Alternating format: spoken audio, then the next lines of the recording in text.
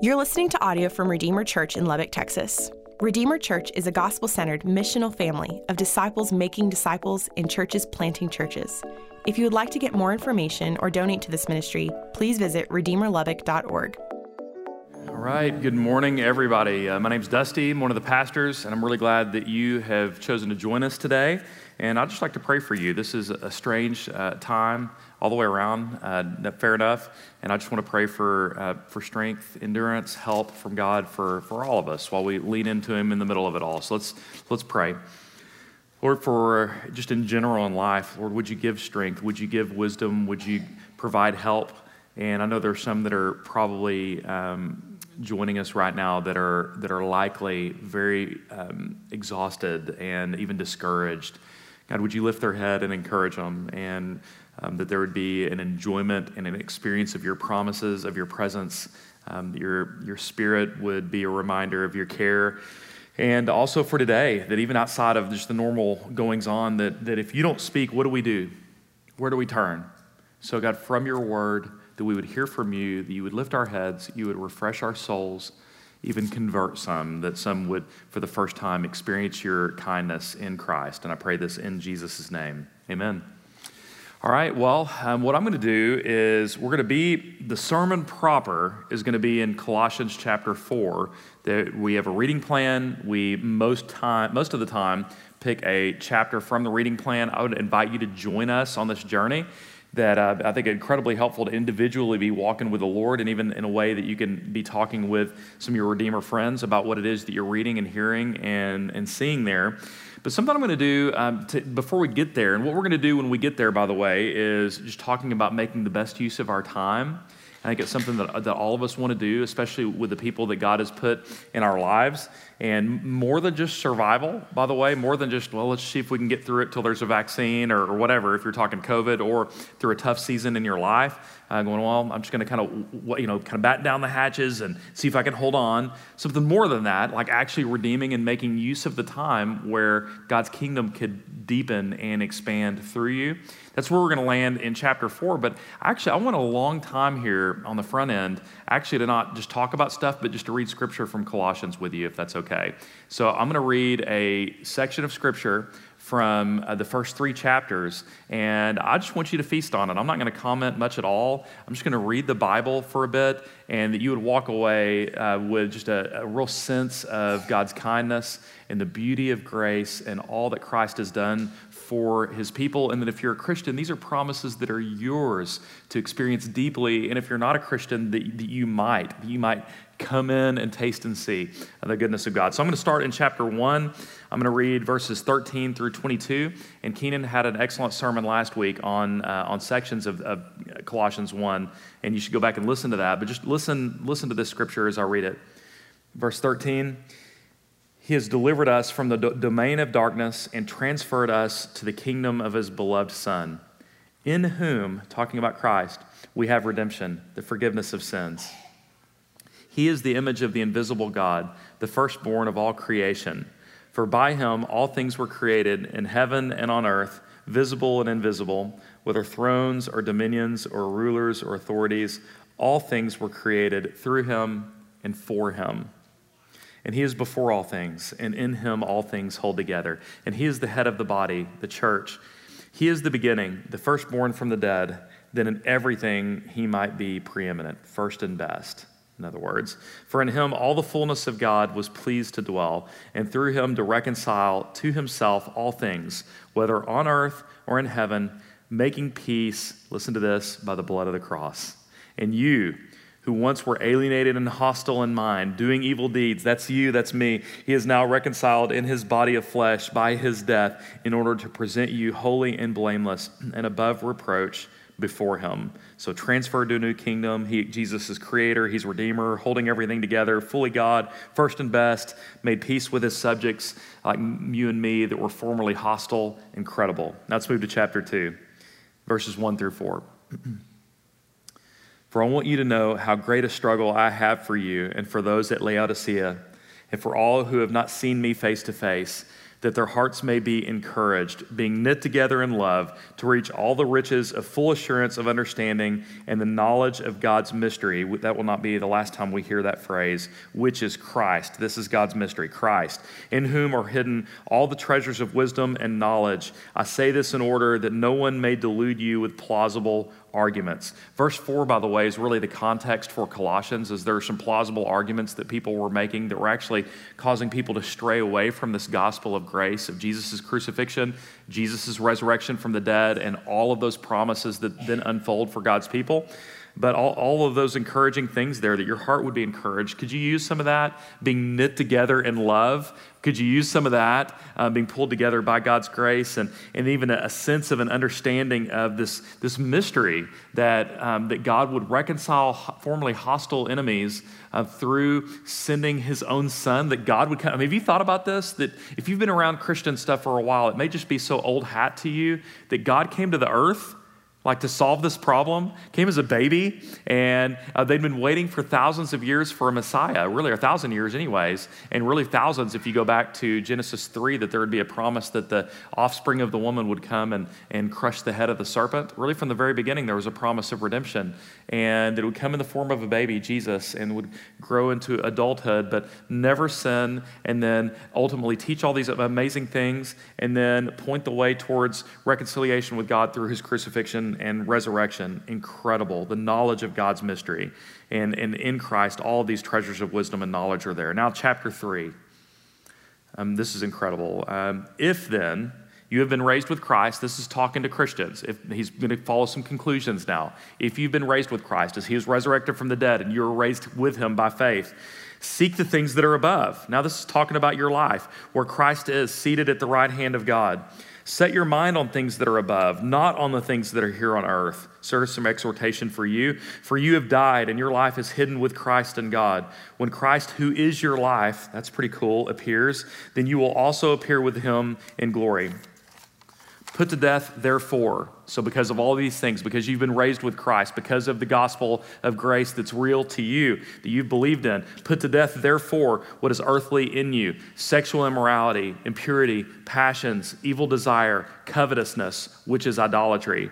In these you too once walked. This is what your life was about, was pursuing these things when you were living in them. But now you must put them all away. And he just gives another representative list: anger, wrath, malice, slander, and obscene talk from your mouth. Do not lie to one another, seeing that you have put off the old self with its practices. So we've renounced those things. And even whenever we sin, we say, oh man, I don't know why I went back to that broken pattern of sexuality and those kind of things flowing from my mouth and not being honest about things. And I've put those things off, and then we repent of it. And then verse 10, put on a new self positively, which is being renewed. Isn't that beautiful? In knowledge after the image of its creator. Here, there is not Greek and Jew, circumcised and uncircumcised, barbarian, Scythian, slave, free, but Christ is all and in all. So even here we renounce racism and any sense of classism, that we're putting off all of these old things, and then we're putting on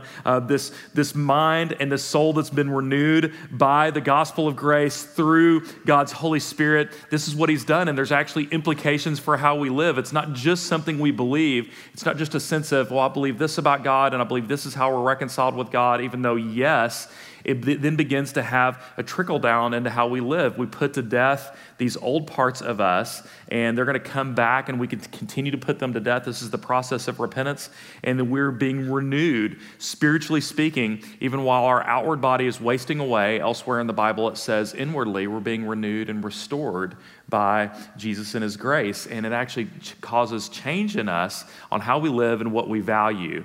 And this is why, if you think this is kind of a strange thing that's happening here, that this is actually how every single epistle in the New Testament works, every one of them, no exceptions, especially the Pauline ones in particular. It starts off with a statement of gospel truth, Christ's death and resurrection, in the first part of the book. In Romans, that went on for 11 chapters.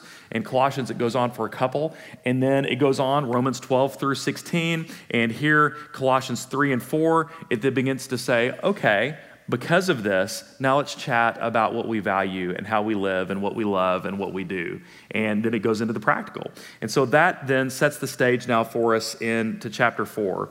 And don't panic, I'm not going to start the clock on a whole new sermon now. That was part of the sermon, is you just saturating yourself in God's word, being reminded of his promises, even being wooed in, if you're an outsider to grace, being wooed in to say this is what you've been longing for, just to hear these gospel promises. And then now we move into what it means to be a Christian. This now is going to talk to those of you that are followers of Christ, and you want to make the most of your time, and you've got this unique season, not only COVID, but the people that are in your life right now. So now you're going to get pushed a little bit to not just survive, but deepen and expand God's kingdom where he's planted you. So here we go. Let's pick up in verse 2 of chapter 4, because there's really a new thought that begins here. I think the first verse really belongs previously with chapter 3, and we're actually going to pick up that theme next week in Ephesians. So here we go. Verse 2.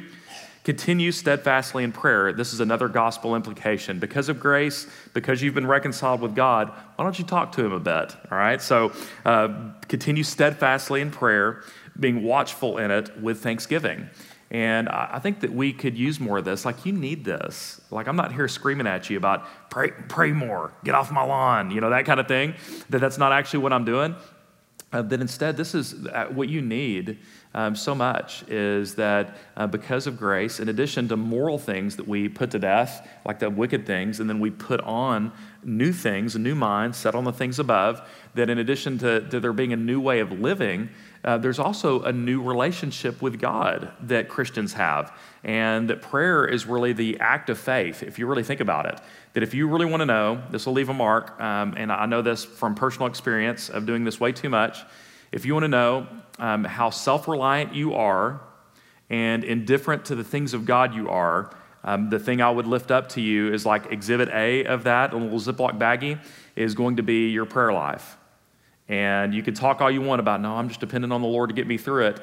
But if you're not actually leaning into him and praising him in prayer, but also even just asking very specific things of him, and just continuing to knock that door and go, Lord, please, will you put this virus night, or however you would say that? Would you help my family with this thing? And would you help me get through this tough situation that I'm going through? And would you provide for me financially right now with the weird situation I'm in? And will you get me, on and on. And would you intervene in my friend that doesn't know you? Would you help them see? And would you heal my friend here that's going through this terrible circumstance? And on, that this is, if you actually do trust the Lord, and if you are depending on the Lord, that the breath of that, the actual fruit of that, maybe more than any other thing, is going to be prayer. And sometimes I can dress this up. I can play a lot of little games with myself to make myself feel like I'm on good footing and carrying moral high ground.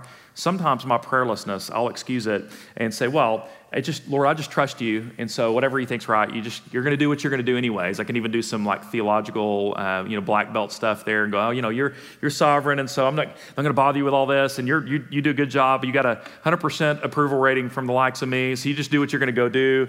And it sounds spiritual, doesn't it? And yet, God invites us to pray, and things change as we do.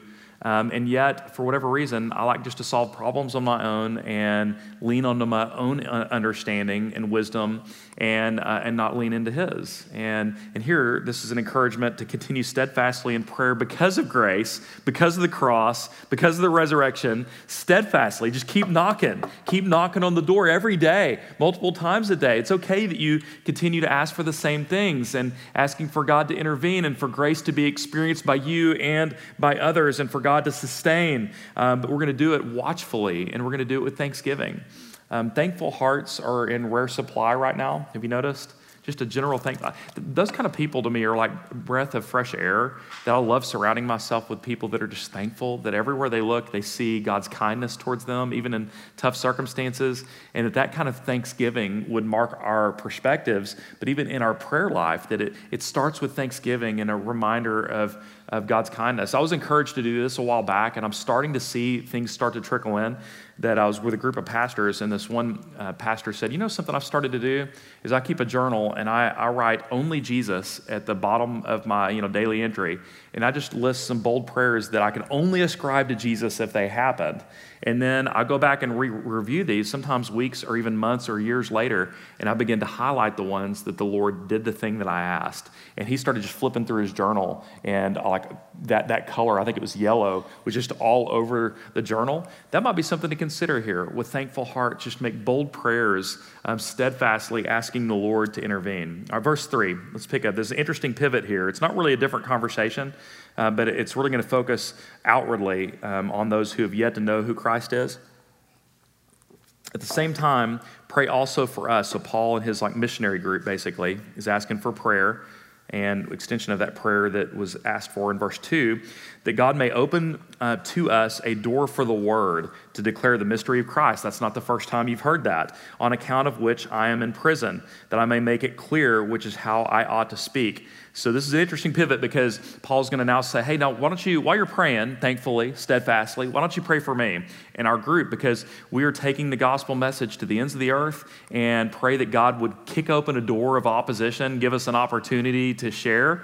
And that's one of the things that we're going to pray for, is for opportunities for God's word to expand and to go out, and for God's kingdom to deepen and for it to expand. And even the specific ask is that Paul would make it clear. And if you're not a Christian, I hope that today it's clear what it would mean to be a Christian. You may reject it, but you may say, well, okay, I understand what I'm rejecting. Christ crucified, Christ resurrected, and a new life in him. I don't think I need that. I don't know if I believe that. You'd at least that it would be clear to you. Well, Paul was making that prayer how many ever years ago, a couple thousand years ago, saying that it would be clear here as well. And so he's talking about his group taking the gospel out, and prayer needed to kick in a door of opposition. Okay, so verse 5 now is where we're going to start talking about if we're just surviving, if we're making use of our time where God has placed you, not only with COVID, but in your particular life stage as a single, as a student, as a couple, as a child in a home, whatever it is that you are,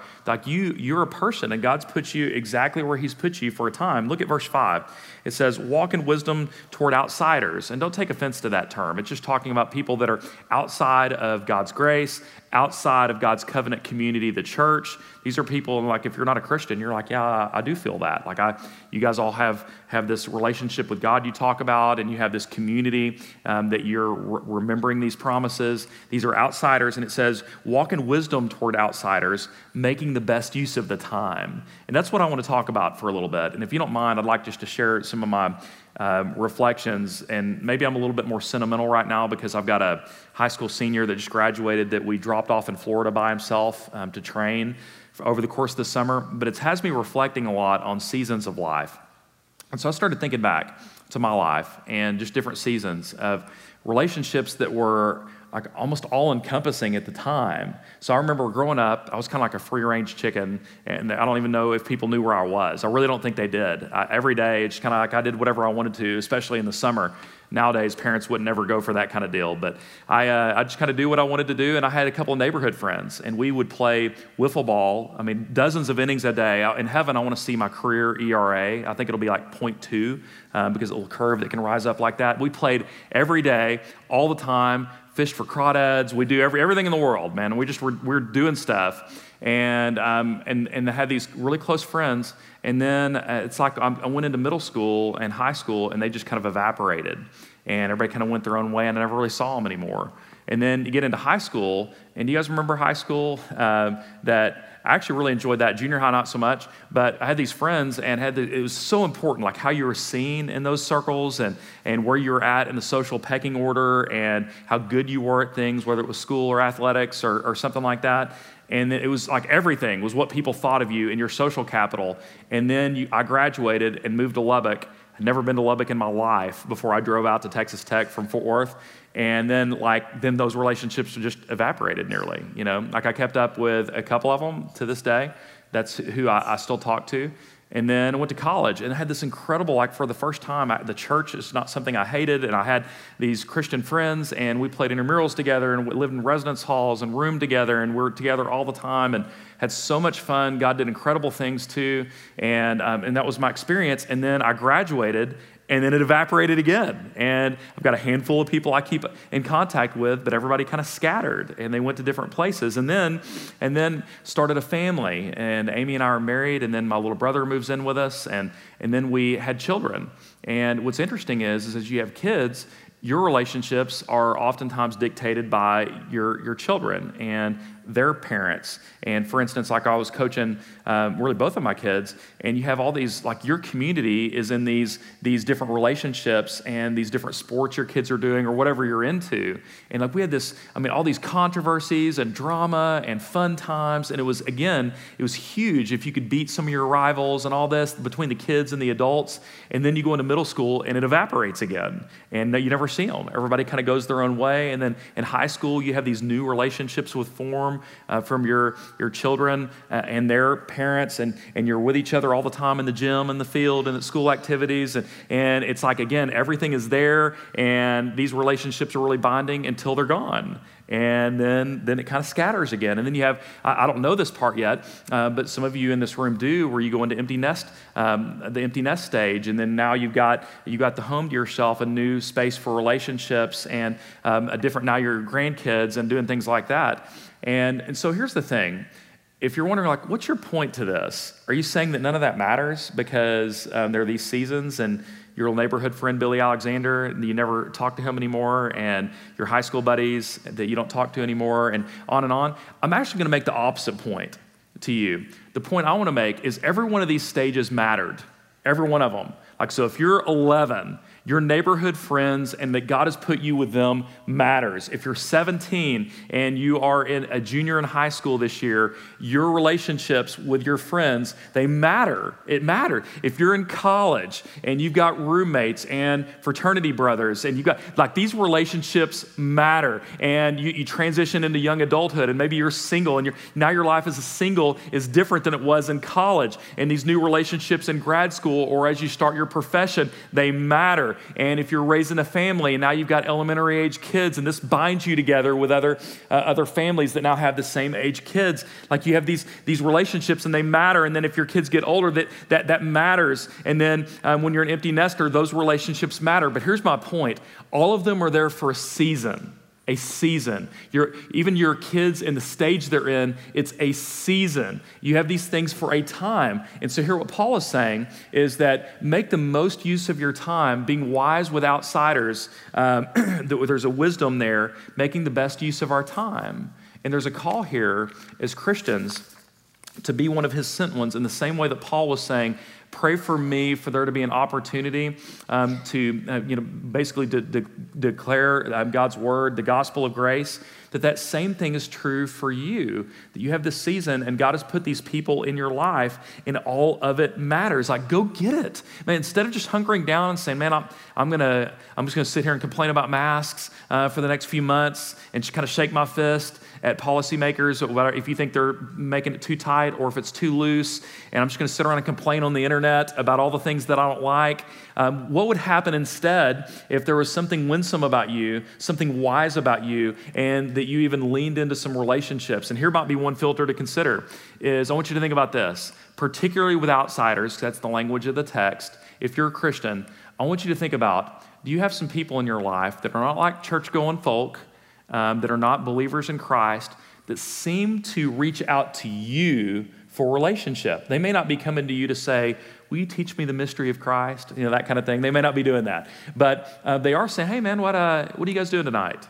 And you guys want to go get together and wear masks outside together? And do you want to go hang out? Whatever. Like they text you, they talk to you, they want to go hang out. Maybe they're coworkers, and they in the break in between they like to say, hey, can I ask you about something? I'm just having some trouble with somebody I'm dating right now, and I can't, whatever. Is there somebody that comes to mind right now? And this is what excites me. I bet so. I bet so. Because I thought of it whenever I started asking myself that question that spurred here, and I thought of two individuals that are in my life right now that for whatever reason are reaching out and that really want to deepen a relationship. What would happen if the few hundred people that are in this room today, the few hundred people that are watching online today, if all of us thought, ooh, I can think of him, ooh, she's been reaching out lately, and if you were to intentionally, with wisdom, make the best use of that time, you may not have that relationship in a year. There are divorces and job transfers and transitions and seasons and all those things, but God has put you in this place, in this time, not to survive, but instead to deepen and to grow and to be renewed spiritually and to expand the kingdom with the people that God has put you in proximity with. Not me, but this is God's people. And even if they can't come to this building right now, that you bring these promises with you everywhere you go. And then verse 6 even gives a little bit more to that. Let your speech always be gracious. Do you think we need some of this right now? Seasoned with salt, so that you may know how you ought to answer each person. Even on public discourse right now, this to me is almost never happening right now. You could just pick the issue on whatever it is, that it's sarcastic, it makes a straw man out of other positions oftentimes. It's mean, it's condescending, it's snarky, that if you think this, then it's all over, on and on. You know what I'm talking about because you experience it all the same time too. What would happen if God's people were leading the way and making arguments for things? I'm not saying we should just go along with the flow and whatever, it doesn't really matter. That in fact, we do need to make arguments. But what happens if there is something kind and deferential and winsome and wise about how it is that we're even making conversations in the public square? Furthermore, even whenever we're having in relationship, the way that we interact with people that we disagree with, that have wronged us, even that we're talking about issues with, can you imagine if there's something of the grace that we've heard about in all 4 chapters of Colossians? This is Paul's argument, that if grace is real and true, if the cross is beautiful, and if Jesus has redeemed you, and if you are one of his and you've been made right with him, that we're going to die to these old things and we're going to live to these new things. And one of those things is going to be the way that we engage people, and how you talk matters. Even if you're having a theological conversation with another Christian, it matters. I heard an old theologian, I can't remember which one it was, like an old preacher type, talk about the doctrines of grace, about God's sovereignty in all things, including salvation. And he said, there's 2 different ways to talk about it. One way is like a tablespoon of sugar jammed down their throat, and they will almost certainly gag if you do it that way. Another way is just a little bit of a sprinkle that you just kind of do like this, and everything you cook, and it'll taste sweet, and they won't know why. And that's what you're being called to, is you could do this with whether it's a theological debate or a political debate or a conversation about masks or not, or it could be anything at all. And you could jam that tablespoon of sugar down someone's throat, and you might even be right. You might even have science on your side. You might even have the Bible on your side on the issue, but they may reject Jesus, not because they're rejecting the propositions of the Bible of God coming to the earth in Christ, crucified, resurrected, making new, but they're rejecting you and your attitude and your mouth. So we don't want to be one of those people that are turning people off because of how we are coming off. Instead, let's let people reject grace on the reality of what is presented in the Bible and not how we come off. So here's the thing, y'all. You've got this season you're in, and I don't know how much longer it's going to go on. I mean, COVID is one thing, but I'm talking right now. You're a college junior, and you've got a couple more years, and I don't even know if those relationships will be exactly like they are. They almost never are static. And those of you with kids, and it feels like they're never going to get potty trained, and you're never going to get out of this thing where they're coming into bed in your house at 2 a.m, and whatever that thing is, or you're wondering how much longer you're going to get to keep your job, and you've got these different things you're experiencing. Like, the seasons never last, but God's promises do, and God's grace is real. You're called to do more than survive, but instead thrive by God's grace. Hold on to these promises and make the most of your time, being wise, even with your speech, that we would be saturated with grace in all that we do, even while we make arguments, and even while we stand for what God is standing for, and even while we uphold justice. There's a way that we do it that is marked by kindness and by the grace of God. So that's very much what I want us to see. And you start to think about the catalytic power of all that are here and all that are online being God's sent ones into this community. and the impact of that, it'll make your head spin in a really good way to think about what God might do through us. So let's stand, and I'm going to pray for us that this would be true of us and we'd be marked by God's grace in this way. So God, the scripture we heard read, the one we plunged into a little bit deeper in chapter 4, that we would be your people, that we wouldn't just hold on and hunker down right now, but instead that our connection with you would deepen, and the Christians in our life, our children and our friends and our roommates and our spouse, and that our relationship with you and with one another would deepen, but also with outsiders, that instead of just trying to get through this, that you would make us your sent people into the city, into the world, to the nations, so that you would be known, and the way that we would speak and the way that we would live would not turn off people to you, but instead that grace would actually mark us even on how we talk and how we engage, that there would be a wisdom that would be had here. So Lord, we let us persevere in prayer, just continue knocking on the door. Lord, would you do awesome things in our midst? And I pray this in Christ's name, amen. Okay, we're going to sing and we're going to declare the grace that we heard about in all 4 chapters of Colossians. I want to invite you to do that. And then we're also going to take, whenever you're ready, we have Lord's Supper elements. If you are present here in this room and you didn't grab one on the way in, we've got up front, we have 2 areas you can come grab them whenever you're ready, and you can take whenever you're ready. The bread representing Christ's body, the juice representing Christ's blood that was shed. And what a precious promise it is that it really wasn't about me. It wasn't about you. It was about, we were enemies. That's what we brought. But instead, God countered that with grace. And that's what you're saying. And really, when you're taking this, what you're saying is, Lord, I want my whole life to reflect that grace and your kindness and your reconciling power. So come and take whenever you're ready. If you're doing this from home, then you can, whatever elements you have to approximate that, you can take. If you do not believe in these promises that we've talked about today in Colossians, then please don't take. But if you want to have that conversation, we will be ready to have it whenever you are. So let's all sing. Let's declare these truths together.